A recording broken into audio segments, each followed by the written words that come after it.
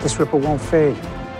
It'll grow and grow until it's a tidal wave.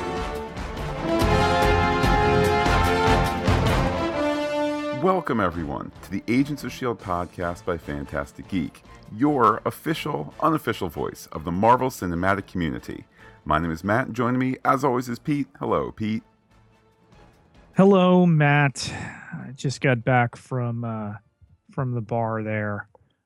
Somber moment, but the Agents of S.H.I.E.L.D.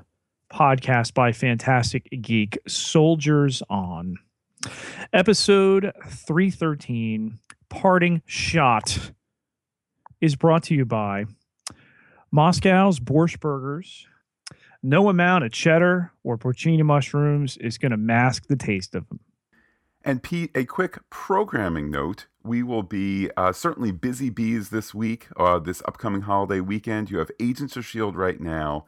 There will be Daredevil on Thursday. And then, Pete, we're going to the movies. It's Batman v Superman. The reviews have said it's a little janky, but we're certainly going in there with an open heart. I'm a huge Superman fan, definitely hoping for the best, although prepared for, let's say, less than the best. Yes, so we're going to hit you with guilt-laden Catholicism, and we'll cross over with the Judeo-Christian Superman mythos. And I'll echo like Matt, Superman was my guy. I was in that Christopher Reeve era and wanted to love it, Matt, but it sadly didn't happen.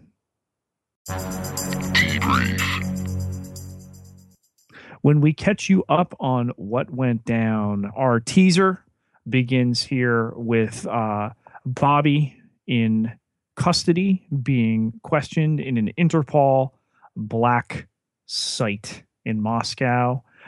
She's told how lucky she is that her government has intervened. And as serious as this is, having killed 3 high-ranking members and having been former S.H.I.E.L.D. agents as they are, do you have something to say? Of course, Bobby Morse does. She'd like a cheddar cheeseburger, medium, lettuce, the works, and curly fries. Pete, Agents of S.H.I.E.L.D. is about a lot of things, and one of them is about the girl power. And what I appreciate here is that Bobby, she hungry. Pete, she doesn't mind ripping into a burger there. It might be a small story point, but you know what? Don't be afraid. Dig on into that burger. It's all good. What were they doing in Siberia, though, Matt? We flash back 34 hours earlier with Hunter and Bobby running in what looks like Southern California with a nice coating of snow. Pete, let me go ahead and read my notes to you verbatim. There's a lot of soap on the ground because that's how it snows in California. And I'll give them credit. They had me for a minute, and then I'm saying, wait a minute. Those are the San Andreas Mountains right there. Those ain't the Caucasus. Those are Caucasian people, but those not Caucasian mountains. Hunter, of course, laments that he should have stretched before they decided to run in what is standing in for Siberia, but he did not. Mention here of a detonator on Zephyr 1. Bobby has lit a target, which they are now tracking. It is Malik's convoy. Bobby and Hunter having flown in the belly of the beast of, I believe it was Malik's ride extended to the Russian Mr. Petrov. I am okay with the fact that they don't show how they got out of the plane. Is it in theory some kind of weak point in the story where how are they going to get out undetected? They're spies, whatever. You can take dramatic license, and there's a couple of points in this episode where they do just that. And if it works, it works. It's kind of like no harm, no foul. And there they are. There's exposition about how the Inhuman Sanctuary in Siberia will actually be a prison camp. And do they need help, Bobby and Hunter? Nope. They chop the soldiers they find, and away we go to the title card. Yeah, Daisy laments that, of course, it's going to be a decommissioned power plant. Why is it always the depressing places that they pick for this? And Coulson talking about it's the same reason they don't put it in Malibu, not in my backyard. Title card. Pete, after the title card, Hunter's being questioned. He's his cocky, charming best, and he spills only that one should be cooking with those dried porcini mushrooms. Yes, he's told the interrogator that they were on holiday to pick the mushrooms. Who ordered the assassination? The interrogator asks, well, assassination, we were accosted in the woods by a bunch of ham-fisted, probably drunken soldiers. I just want to make the dried porcini mushroom soup, man. The story moves not forward, but backwards by way of a flashback to 31 hours ago. Hunter comedy overfloweth. There's talk between him and Fitz about the Amazon documentary. I'm assuming, Pete, they're talking about the river and not the company, because a documentary about the company would probably just be about long hours standing on your feet, getting repetitive stress syndrome. But I digress. It might feel muddy, Pete, but there's narrative clarity from Coulson. The bad guys want to kill a Russian, or pardon me, not the bad guys. The good guys want to kill a Russian national on Russian soil. I'd hate to see that blowback. Yeah. I really enjoy, especially in retrospect, the moment here with Bobby and Hunter in the woods, the non-stressful, quiet moment that they have in the episode where there's a little banter back and forth. He tells her to get her mind out of the gutter, and there's this informing of their history, maybe as much as we've ever gotten before. That wait a minute, we were in Rio on a stakeout. No, that wasn't it. San Diego, no, visiting your mom, that doesn't count. What about Florence? No, Hunter wasn't on that trip. And everything that they've been through here and about to go through, not even arguably, about to go through their greatest challenge ever, to recap their history, narratively efficient, and might I say, poignant. Absolutely, it's an earned, quiet moment in the story, and the notion that they have not taken a proper vacation in forever is mentioned there by Hunter, who also asks, "Where is the line?" And he floats again that he wants to leave S.H.I.E.L.D. and take Bobby with him. Now, fine, if you want to be a cynic, he's floated this a couple episodes ago, or at least in the last couple episodes, because they're setting up this episode where they leave and get their spin-off and all of that. But it's earned here. Hunter has never been Team S.H.I.E.L.D. This is from the first time we saw him with Izzy in Idaho to the tentative, okay, I'll come back, and okay, well, I guess I'll stick around. This is all consistent with the character, and this is 100% earned. It is. And he mentions the sacrifices that they've made. He's been on the show longer, since the first episode of that second season of last season, in what both of them now have shared about half of the history of the show. So to earn their parting shots by the end of this episode is certainly something that we come to see. But talking about how their friends have gone through everything that they have, and now they're surveilling what they think is the last head of Hydra. This could be somebody that, if we don't take him out, if we don't assassinate him, maybe go off book from what Coulson wants, this could come back to bite us in the way that Creel did, in the way that other things have. And this concept of needing a break. And here's where they're speaking to, the TV situation in the TV show. Bobby's the voice to the viewer. Wait, are you saying you want a vacation or something else, like our own TV show? And it's at that point that they're suddenly caught by men with flashlights to go into an act break. Pete, we return from the break in Act 2, and Bobby and Hunter are playing the ignorant Americans. Okay, well, Bobby mostly, Hunter not being American, but certainly that stereotype of, gee whiz, I'm not from here. Is this where I do things and stuff? Please don't shoot. So sorry. Indeed. We were mushroom picking. Just looking for mushrooms by this decommissioned nuclear power plant or whatever. Yeah. Fun little back and forth there of, we see how cheesy it is. The guards see how cheesy it is. Right. They note so in Russian. Bobby responds in Russian. Boom, boom. Hit, You're not idiots. You're just slow. Truncheons. And away we go. The story moves to the Quinjet landing. Pete, we got a whole team there. They're outfitting themselves, what with the vests and the unpacking of things. We got your Bobby, we got your Hunter, we got your Daisy, we got your Mac. Pete, they even have May, who is not shown enough in the series. I hope they open up a hole in the cast or two to get more May. And May reminds everyone, Pete, low profile, no one gets caught.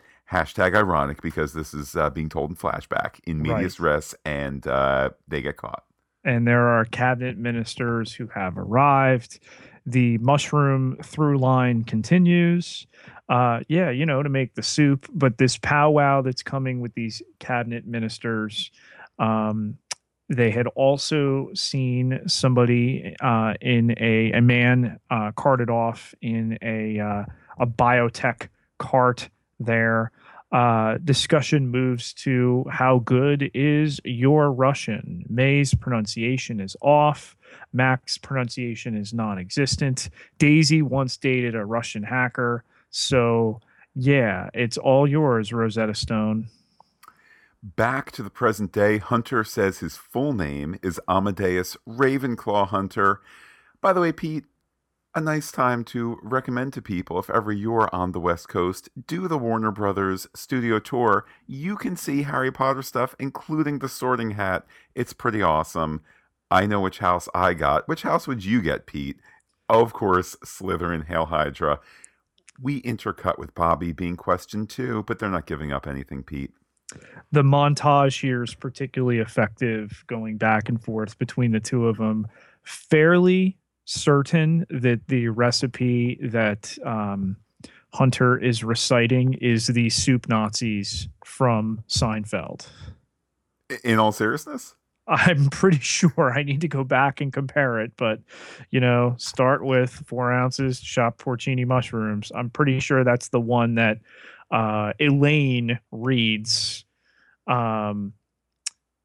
once she's in possession of the armoire, which has all of the soup Nazis recipes in it. Wow. Get on that, listeners. Let's double check that here. And with that, I have the DVDs, but we have a podcast to record. I mean, it's the level that we're going to get this out or go back and confirm that. But it was really close. We have 4 podcasts to record: Shield, Daredevil, Batman, Superman, and Daredevil again. And we love doing it. By the way, we no harumphing. No, I'm so tireding. Bring it on. But there is the I think part of the adrenaline is that rush to get it to air. So you'll forgive us not cracking out the DVDs and frame by frame in it right now. With that, Pete, boom, boom, boom. Conclusion from Interpol: Hunter is going to hang. That's my Seinfeld thing. Or be shot or something. Back in the past, who are these people? It's May and Hunter, skulking about. Now let's do a 5-minute set on the word skulk. Yeah, I think we're 28 hours earlier, thereabouts. The discussion here, May and Hunter, Bobby and Mac. Daisy, meanwhile, is trying to hack in, and now Malik and Petrov are on the scene here. Inspecting. Bobby is undercover, and ring cam in play. And the subject turns to the prime minister's attaché. And Matt, I got to be honest, there's some seriously muddy foreign characters happening in the middle of this episode that I think require a fair amount of sorting out. Well, there's the attaché. He's plump and dead, so we're clear on that. There's the Russian guy who's dealing with Malik, who has a name, Pete, that you're going to tell us. Petrov. Petrov. Then there's the Russian prime minister, who's called Russian prime minister a whole bunch of times, and then Dmitry later There's by a his general friend Matthew. There's the general called General. So who is the Inhuman.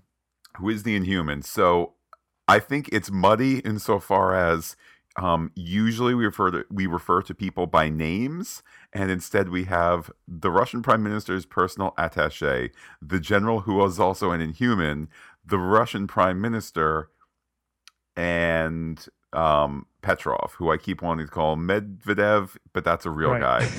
And Putin. And Putin. But I won't say anything bad about Putin. You know why, Pete? Because he's listening. Not only is he probably listening, I just want to say hello, Vlad. Good to have you listening. But people who oppose him usually accidentally fall out windows and shoot themselves in the crotch 8 times before falling on the ground, totally by accident. So I don't want that to happen to me. Or their tea is spiked with cadmium and they die horribly of radiation poisoning. So, hello to our listeners in Russia. And we do indeed have listeners in Russia, and we love them the same as we love everybody else. And none of this was meant with any kind of offense towards your government. Pete, you know, right now, the competing Agents of S.H.I.E.L.D. podcasts, who, of course, listen, they're saying you don't have listeners in Russia. Remind me tomorrow, first listener tomorrow, to remind me to post a map showing that we have listeners in Russia. I'll give you a big hearty thanks on the Twitter. But back to this, Pete. Mac, Daisy, and Bobby are in the tech center. It's an old-timey tech center. And Pete, darn it if the keyboard isn't in Cyrillic. And it's hacking time. Hashtag Red Storm. Or whatever that was called. That was Red Storm, right? All the intrigue here settling around the deceased prime minister's attaché, and that the prime minister is against the sanctuary state that Petrov wants to set up. The discussion of the world's first Inhuman politician being in play, and one that would have access to nuclear launch codes. But where's the general now, Matt, is the real question. The general is in custody, and we see that quickly on the old-timey tech, I think, that Daisy is operating. And Pete, we then move to Malik's meeting.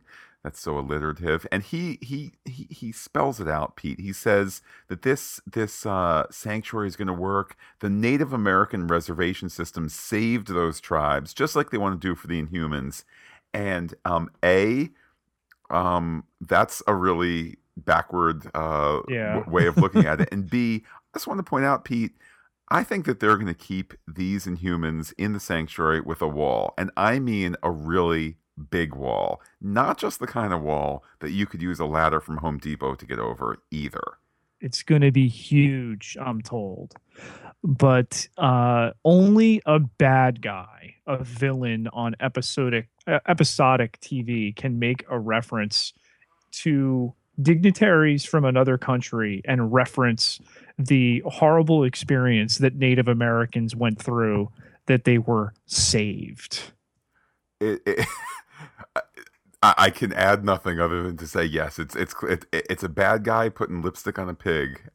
If that's not TV code for I'm a bastard, and my audience knows I'm a bastard, yet I'm gonna carry these airs that we're gonna protect these people. Yeah, that was pretty rough. But he also refers to what they're gonna do here, that this is a tipping point. Humanity has to make these choices that will ensure their survival, and that the prime minister is not the leader here. And Coulson has to say it, Matt, because otherwise we're unsure. Malik is staging a coup. He needs to say that, Pete. Yeah. And let me tell you why. 3 words: Powers, Booth, gravitas. Him talking about the need to build this sanctuary, you almost want to believe it. And I mean, this is, for all the imperfections that this show might have, which is not many, and for all the times that it doesn't go super deep, as deep as Jessica Jones and PTSD and gender culture and all of that. This is a show that gets great actors as cast members, great actors as recurring cast and guest cast, and Powers Booth is maybe the best of all, and he has, Pete, the powers to pull you over to his side. Act 3 here, Matt and Bobby back in the interrogation room, and the guy comes in, the interrogator, with a cup of coffee, and the discussion centers around admitting that she works for S.H.I.E.L.D. and perhaps she can spare her ex-husband from a firing squad. She notes that though S.H.I.E.L.D. is in the shadows, Malik is even more shadowy. Get it, Pete? They're foreshadowing the shadows which have already occurred for her, but not yet occurred for we, the audience. It's shadow play. Yes. And back 21 hours earlier now, we have May and Hunter waiting in really, I think, the second most important discussion in this episode. There is discussion about how Hunter and May are not friends. May doesn't trust him, calling him selfish. He takes umbrage to that, saying that he is willing to protect the team, the individuals within the team, but he's not about the shield on the wall. And May notes in return that it is about the group, it is about S.H.I.E.L.D., it is about the mission, it's not about these personal connections. Yeah, and this is essentially the thesis of the episode, Matt, when he mentions that he would take a bullet for any one of them. And May has called him out before, that he's really just there for Bobby, and explaining that you've got to be willing to do that for more than just her, and even to sacrifice her in the name of the mission, the same way she has with Andrew. With that, the guys who were taking selfies, side note, Pete, on the social medias this week, Nick Blood posted a picture of himself and Ian DeCakister at an LA Galaxy game. I gather that's the European game of footed ball, or soccers as we call it. But joking aside, it's nice. It's what we all want as fans. These people actually like each other and hang out when they're not working. So it's all selfie-nected, but the guards taking selfies move on, says Bobby. Other guys are on the move. She's trailing Malik, but loses him when a suit asks her where her tie is, and she takes him out because the guy in the suit is all like, hey, I need to separate you from the group for narrative purposes. And she's like, Russian, boom. You're handsome. and then she needs unlocking. So that's judo chop. Because she now needs unlocking, we get to kind of keep Daisy in the story because she's trying to hack the door open because they're just kind of in narrative timeout room, and she goes clickety. Then Pete, update from Zephyr 1 about the dude's neck, the unnamed Russian Prime Minister's personal attaché. Yes, Simmons has analyzed the data and believes they have the cause of death, and Fitz adds he seems to have been strangled but without being touched.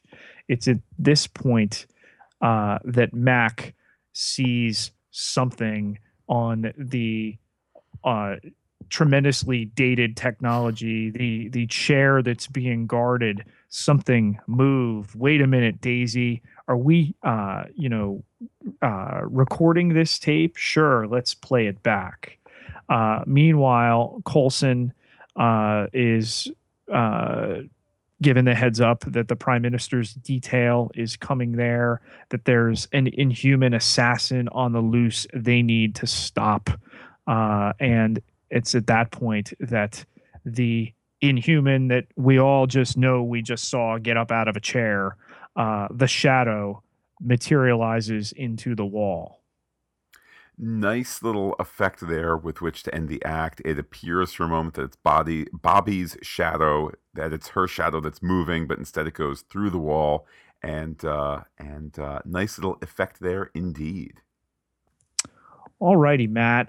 Let me tell you now about NJ Toys and Collectibles, which has been family owned and operated with a passion for toys and collectibles for over 20 years. They carry a wide variety of items from Batman, Superman, and Wonder Woman. Boy, those are timely this week, as well as many other comic heroes. They proudly ship internationally.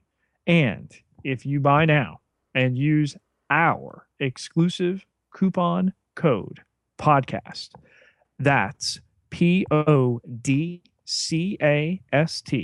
you can save 10% on your first order.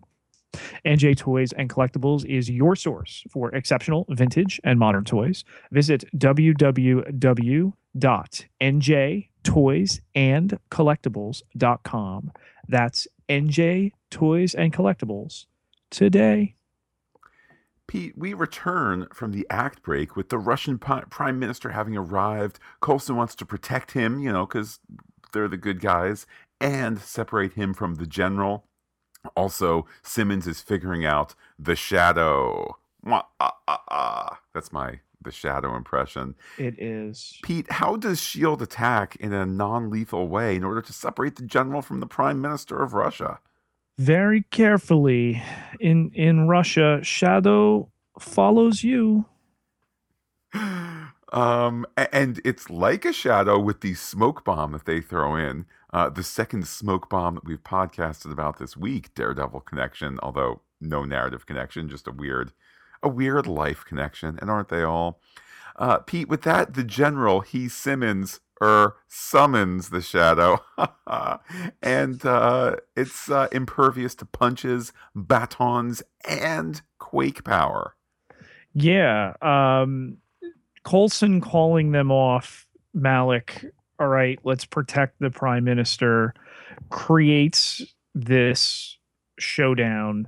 They've got to be careful of the assassin as they call out. They're not quite sure what his powers are yet, and we aren't either when they meet with him. The prime minister is asking about his attaché, Yuri. We do get a name there, but other than that, it's still a little nebulous. But called out as traitors, smoke grenade here. We've got May in. Suddenly Bobby is, jumping around, and Daisy may not be fluent in Russian, but she knows a threat when she hears one. The shadow blob, as I read my notes, Matt, attacks, truncheons, quakes, and suddenly the general is gone. But biotechity tech, he is explained as sentient dark matter. They can only fight him, not destroy him. And that certainly is made super clear. Twice, I believe. Twice. To be fair, it's because of where it's headed, and because the only way then to fight him is to stop him in the big way, Pete. We get the quite good fight between the Shadow and Bobby and Daisy. Then Pete, it's decision time. Bobby runs off because she has the solution. And Pete, what sad solution is that? Yes, Matt. Bobby caps the general and surrenders. Meanwhile, Pete, Hunter is with the Russian Prime Minister, promising to keep him safe. There's the quick multiple shooting of Petrov, so bad guy dispatched. We see that Hunter has successfully kept the Russian Prime Minister safe, but suddenly he's surrounded by Russian army, and he's getting arrested too. And it's all chaos there, Pete. Yeah, the word over the comms, Hunter, Bobby having surrendered, she wants to make sure Hunter is okay. Answer me. Nothing as we end that fourth act. Pete, after the act break, we see Hunter being brought to Bobby. It's their last moment. At least that's how the show is selling it. And snark aside, it's a truly touching moment, and the show is committing to it fully. We might know otherwise, but in story and in universe, this just works. This is a no-win scenario. Hunter will be taken before the firing squad, and I give them credit to committing to this because at a certain point, the audience knows, and it's a small audience that watches this show. Most of them probably know that there's a spin-off in the works, but the show does not acknowledge that within its story. They're given the room, cuffed next to one another, and I really liked the way that this scene was shot. We have their profile together in shadow. If that wasn't symbolic in light of the shadowy inhuman they had fought, then there you go. And then we settle on the hands, and even a little humor here that there's no cheeseburger here, and there's no cheeseburgers where we're going. But Hunter talks about this hypothetical way out. On the other side of the glass, we have the Prime Minister and American President Matthew Ellis watching this transpire. Ellis is running interference here. These aren't SHIELD agents because, of course, there is no SHIELD. Everyone knows that. Haha. But Prime Minister Dmitry is threatening to make this incident public. And that's when Coulson reveals himself to us, the audience, that to be fair, 2 of the 3 men who were killed were trying to kill you, Mr. Prime Minister. And it's a nice moment where we know Ellis has SHIELD operating secretly, but it's like, oh, there is no SHIELD. Has he changed his position? And the notion of his special advisor Coulson being there is like, oh, okay, now we know which side of the gag President Ellis is in. And then Coulson goes in to talk to Bobby and to Hunter, and that's when he uses his hand to futz with the cameras. Yeah, getting to talk to them, behind the glass, but unheard since the audio drops away. That after he introduces himself as Phil Coulson and wants to ask them a couple questions, tells them they've got 90 seconds, that the EMP is going to go. We'll get you back. We'll change your IDs. We'll hide your families. No more field work. And they're like, no, the right thing here is to face the music. There's not going to be an extraction. Well, what about other options? Then they're going to be the SHIELD, that the right thing to do is to take the bullet. They've discussed it. It's time. And then the audio clicks back on. Coulson telling them as the ruse, you've got to be more careful with your vacation plans. But SHIELD no longer existing. We all know how this is going to go down. And let me just say a little bit, Matt, you had mentioned before, that the audience, most of the audience was aware of what was coming. Even you and your spoiler-free ivory tower were aware of this. It's been an ivory tower on a golden pedestal, by the way. On a hill, on a shining hill, a beacon of ignorance.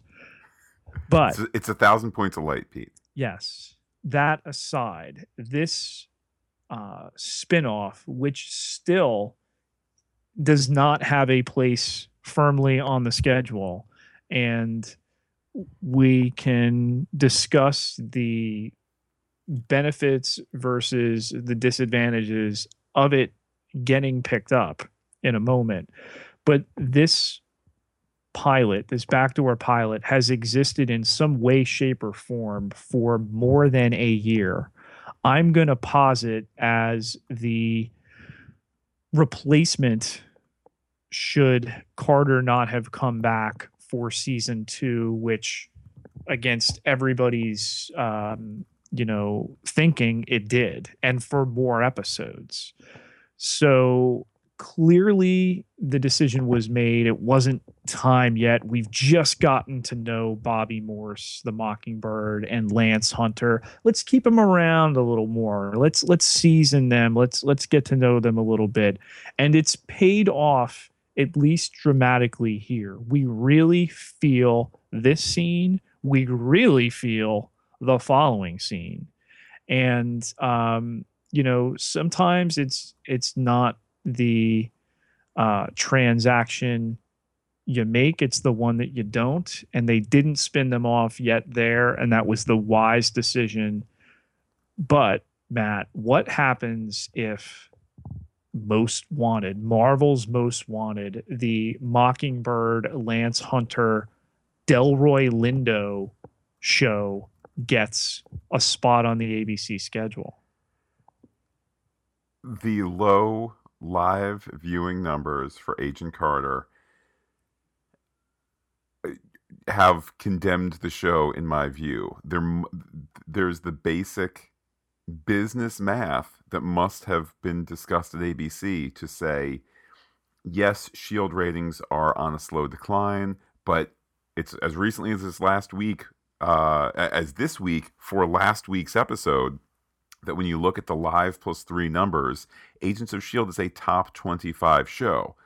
That it's not an amazing number that it has, but think of all the shows on broadcast TV. Agents of S.H.I.E.L.D. and Live Plus 3, which is much more important to advertisers than Live Plus 7, it's a top 25 show. So if you could keep that audience around for the 8 to 10 weeks in the winter break, then you can. It's as simple as that. So to me, the show that's more like S.H.I.E.L.D., with people from S.H.I.E.L.D. that's been spun off, where it takes place in this day with modern S.H.I.E.L.D. spy sensibilities, that's what's going to get the nod to try and hang on to the 1.8 rating that S.H.I.E.L.D. gets after, with Live Plus 3. They're going to try and make that, again, S.H.I.E.L.D. the next generation, if you will. So those are my thoughts, Pete.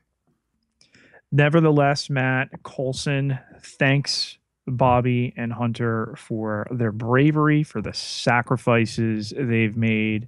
Lets them know that they're responsible for saving the life of the prime minister.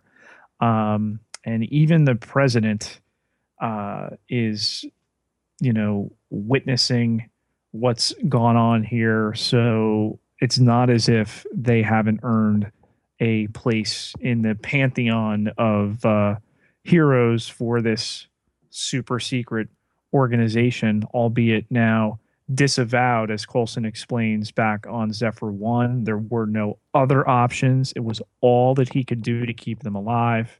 But this is Cold War bad.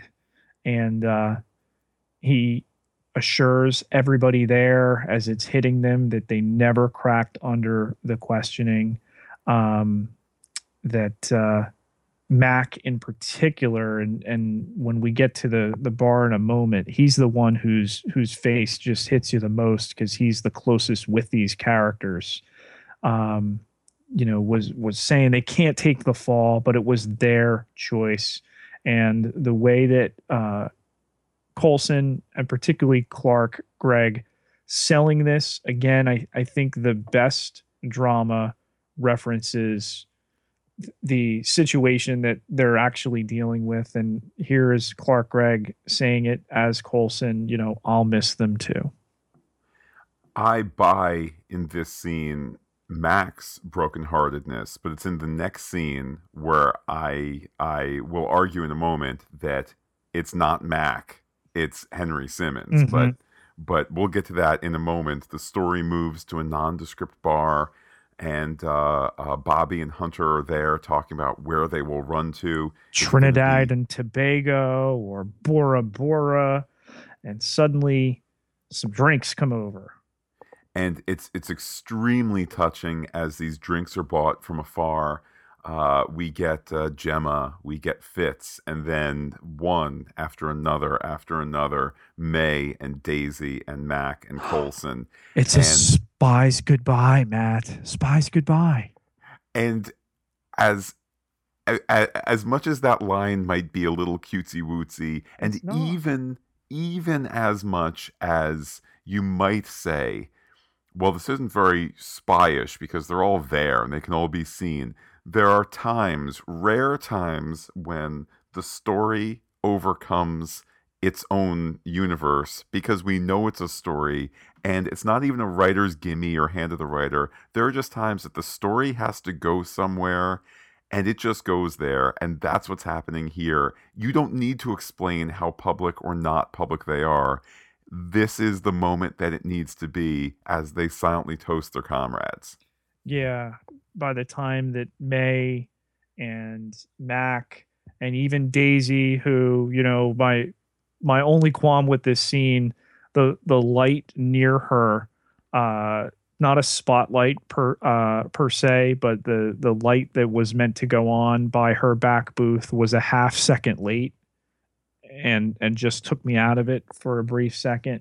Everybody here raising their glasses to Bobby and to Hunter, and that look, like you said, of Henry Simmons as Mac, that really sells the scene. And then they leave it in a nice place with Bobby and Hunter holding hands.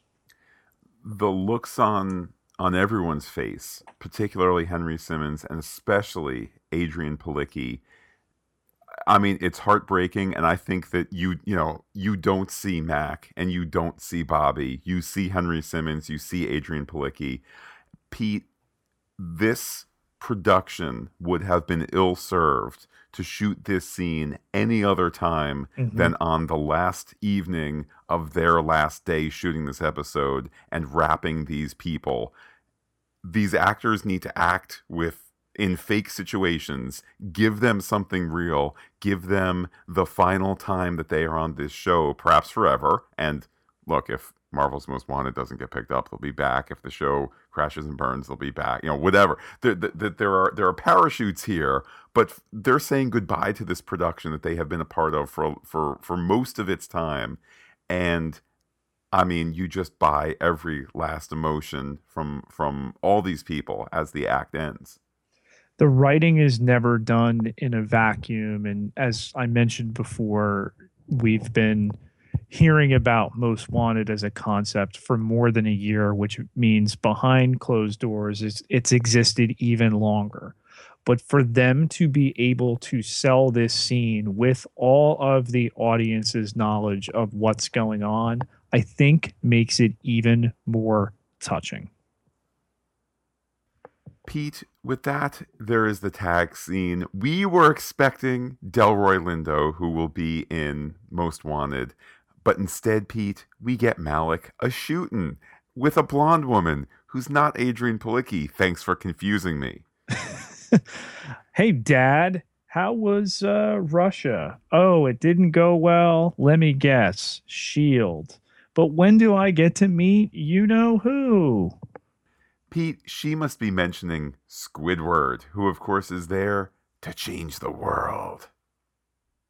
The dossier. A detailed look at our bad guys. Let's begin, Matt, with Malik. Yeah, I mean, once again, carrying the forces of bad in this. As mentioned before, though, you buy his perception of things, you buy his take of things, and You mean his perception of the maybe saddest chapter in our country's history with the Native Americans? I agree. Let me put it this way: he is wrong in that view and in that statement, but it is an interesting notion to kind of say, well, we were playing a zero-sum game and we got a little bit left over, so that's good. Let's plan for that more. Let me put it this way. In a vacuum, it is difficult to argue against, particularly if we bring it back completely to Fiction Town here and say there is this rising threat to Inhumans and we need to somehow protect them, even if that's... even if we need to build that wall around them to protect them, which obviously is a slippery slope and obviously is coming from the bad guy, and I'm not advocating for it. Oh, of course not. It's just an interesting perspective. Yeah, and with that illusion floated that whatever the Inhuman sanctuary state Hydra analogy is going to be to offering these Inhumans smallpox tainted blankets under the guise of, hey, we care about you, whether it's some form of control, whether it's just turning them over to Ward's new whatever he is. Something's coming. You're waiting for that other shoe to drop with his agenda. Pete, all I know is I don't need a wall built around me to keep me safe from the government. Oh, I'm going to send you a text now. And I'm sure glad nobody can read that because it was some pretty awful stuff. Who's next on the dossier? Matt Petroff and his Sanctuary State solution. Well, it looks like the Reiterly solution was simply to not keep him around past this episode. So I guess that's what he gets for offering what he knows is a bad deal to the Inhuman community. I guess he kind of had his just comeuppance there. I guess that's what happens when you marginalize a group of people and want to exploit them for your behalf. If Malik is going to employ the Native American illusion that Petroff would amass these powered individuals under the guise of their protection and seek to employ their use, essentially creating a powered army. And we know obviously what Squidward and what Hydra is hoping to do with them. It's smart to set up the difference between the two of them, yet at the same time that he doesn't have the allegiance to Hydra that Malik does. So his were almost a little bit more noble intentions, although gone wrong, whereas Malik's are clearly malevolent. I think that's a fair distinction to make, and probably a point that could easily be lost in the other shufflings of the last two episodes. So he had a vision, it was just poor execution, and as a result, he was executed. Lastly, Matt, maybe not a more fitting name on this dossier, General Inhuman, in that he was generally inhuman and really general. It's a fun power that I could see why they didn't let the power stick around, because let's just break down how they would make this happen on screen. They had a muscular guy in a green suit fighting, and then they erased him and put, Smoke Shadow guy.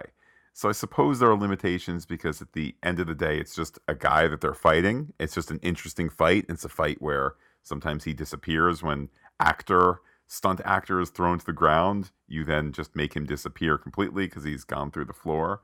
But conversely, I kind of feel like it's a power that I would have liked to see more of. I think of some of the powered folks that we saw last season that came back in multiple episodes. So, oh well, though, Bobby stopped that one easy peasy. Welcome to level 7. Time to analyze and theorize. Matt, what's up with Gideon Malik's little girl? Did not see that coming. I mean, it's not a huge twist, and it is a fitting time to not have a huge twist, but I don't know. I mean, the inclusion of a new character certainly signals a new direction to some degree. I think we have a couple of options with the daughter here. Either the daughter replaces dad, or the dad has to avenge the daughter's death. And with, 9 episodes to go, we're kind of, I guess either of those options are possible. I know one thing, Pete. I know for sure that Powers Booth, who is an Agents of S.H.I.E.L.D. recurring guest actor, male over the age of 50, will not survive the season because that's how it's done. Preemptive moment of silence. Absolutely. We've had women in Hydra. This is not new, but we've never had high-ranking female members of Hydra. Clearly, she is aware of Ward, and you would think that would be a way to go, that she doesn't know. Oh, what's my dad, who I know is working with this bad secret organization, up to? Oh my God, he has an evil entity from the other side of the universe. No, instead she's in on it. So again, dramatically, we defeat the expectation right up front. This humanizes Malik in a way we've not seen yet. And it's one thing when he is this defrocked World Security Council member who's now cutting deals on behalf of Hydra to get his hands on Inhumans. It's another thing when his daughter is in the scenario and aware of everything that's going on, and kind of a tough cookie with the skeet shooting and everything else. So, Matt, I'm just going to yell, pull. I am going to double down on one of the two theories I just proposed, because, Pete, you can't spell Daedalus without dad, and Malik, the dad, is dad to the daughter. She is pulled towards the magnetism, the sun, S-U-N, if you will, of Squidward. I propose that she will be Icarus and fly too close to that sun and pay the price, and who will be left distraught but Dad, but Daedalus, Malik himself. And with that, he can then be captured by S.H.I.E.L.D. in the beginning of episode 222, and then we can spend a half hour with the after effects and setting up the 4th season of Agents of S.H.I.E.L.D. Well, so that's my prediction for May. We just restored Squidward's Ward looks too, and she's an attractive gal, he's an attractive guy, so don't think that that's not going to be part of it either. Encrypted transmissions. Open the mailbag, Matt. Let's check the wire. Pete, first up, some tweets from Brandon. That's at Toa, T-O-A, _of_pi, who had a little bit of a negative take on the episode. Brandon says, I really did not like that Agents of S.H.I.E.L.D. episode. They got rid of the 2 best characters in a really contrived way. Except for creating a new show, there's no reason S.H.I.E.L.D. couldn't have picked them up back after. I really like Agents of S.H.I.E.L.D., but the back half of the season has no momentum at all. They're trying to do too many plot lines that there's not enough tying the episodes together. I don't even think Yo-Yo has been mentioned since her debut. Hive was absent this week, and where was Mac last week?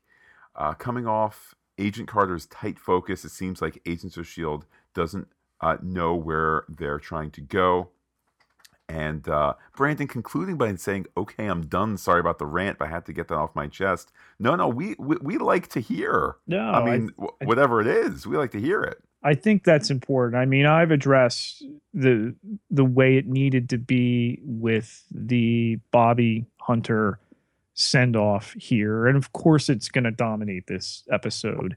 And where you're off is that if you shoehorn Ward's character and Yo-Yo into this episode, then it becomes the DC universe, and it's way too much.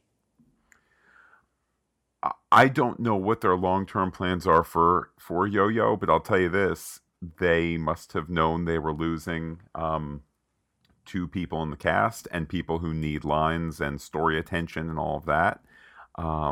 So, like, I'm kind of okay setting her up as a distantly returning character. I mean, same thing with Joey. It was like I felt like when we saw Joey after the winter break was over, it was like, hey, it's Joey. I know him. Meanwhile, how many episodes was he in the fall? Like, just a handful of them. So it's kind of like the relationship with these characters grows when they're not on, which might sound a little silly because if you like them, then have them on the show most of all. But I don't know. I feel like I don't have a clear sense of where this is all headed, but I feel like it's all under this Malik umbrella, and I'm perfectly fine with that. We kind of had the Ward drawn in, and then now the post-Ward era of the Malik arc. But this is almost the first time where there's been as strong a seasonal arc all season, courtesy of Malik. We had a note written into our Facebook page, Matt, facebook.com/Fantastic Geek. Believe it or not, and time does fly, that last week's Agents of S.H.I.E.L.D. was the 100th episode of Marvel TV to date. We're now up over, we're at 114 suddenly with this week's episode of Agents of S.H.I.E.L.D. and 13 of Daredevil that dropped on Friday. But in response to our little note there, hey, calling out that 100th episode of Marvel TV, and that Agents of S.H.I.E.L.D., that the flagship was the one, the mothership was the one that was able to plant that flag. Jeremy Richards wrote in agreeing that Fantastic Geek is the only source for analysis of each and every one of those shows in the Marvel Cinematic Universe: Agents of S.H.I.E.L.D., Agent Carter, Daredevil, Jessica Jones, Luke Cage now, and coming soon, even Iron Fist. These guys are informed, respect, and restrict spoilers, even though they seem to know so much. And they get their podcast out so damn quickly, it's so easy to become an addict of their product as much as the source TV shows.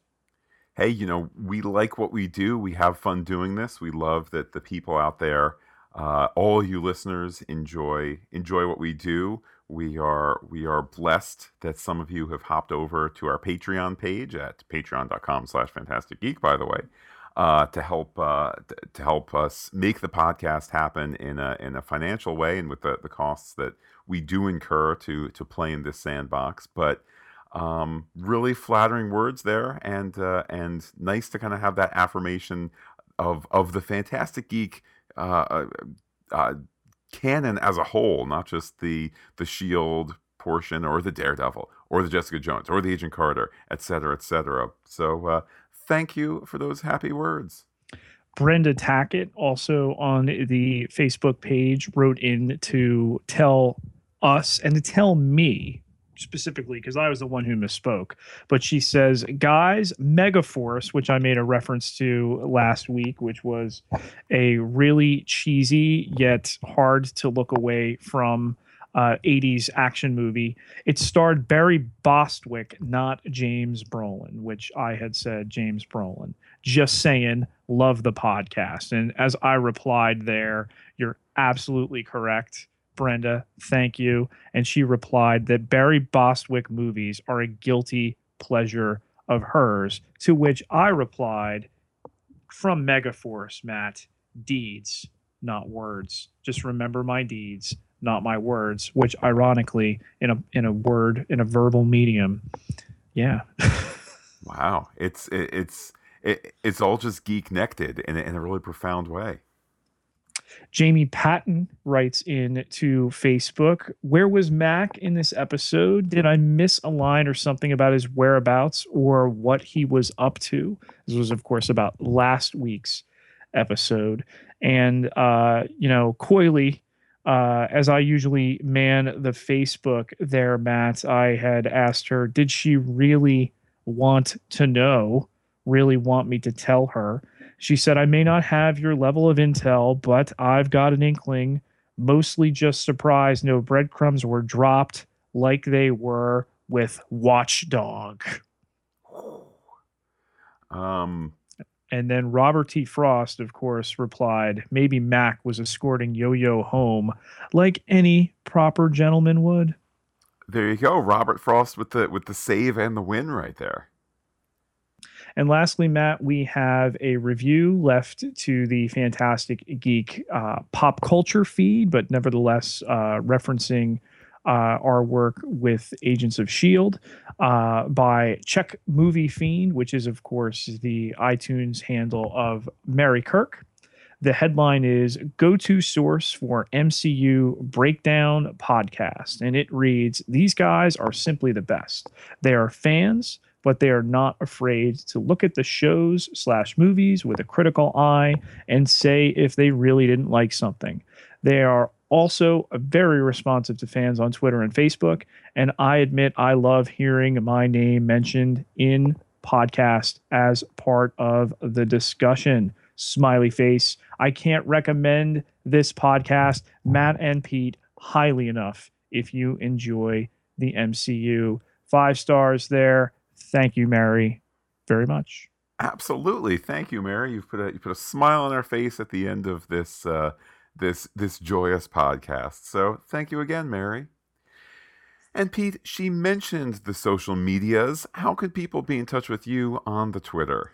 You can find me on Twitter at Peter, Pieterj, Ketelaar, Ketelaar, 7,331 followers. Can't be wrong. And while I am personally on Twitter as Looking Back Lost, you can be in touch with the podcast in a whole host of ways. We are Fantastic Geek, and you can find us under that name with the Fantastic with the PH on the Gmail, the .com, the Twitter, and the Instagram. As well as Facebook.com/Fantastic Geek with the PH, all one word. Really a great place. We've had a lot of great cross conversations going, not only with Agents of S.H.I.E.L.D., but Daredevil and a whole bunch of other topics there. So like it, love it. Well, with that, Pete, I'm going to say, because that's the sound of me silently toasting you and our audience, and await your final word. My glass is up to you for a spy's goodbye.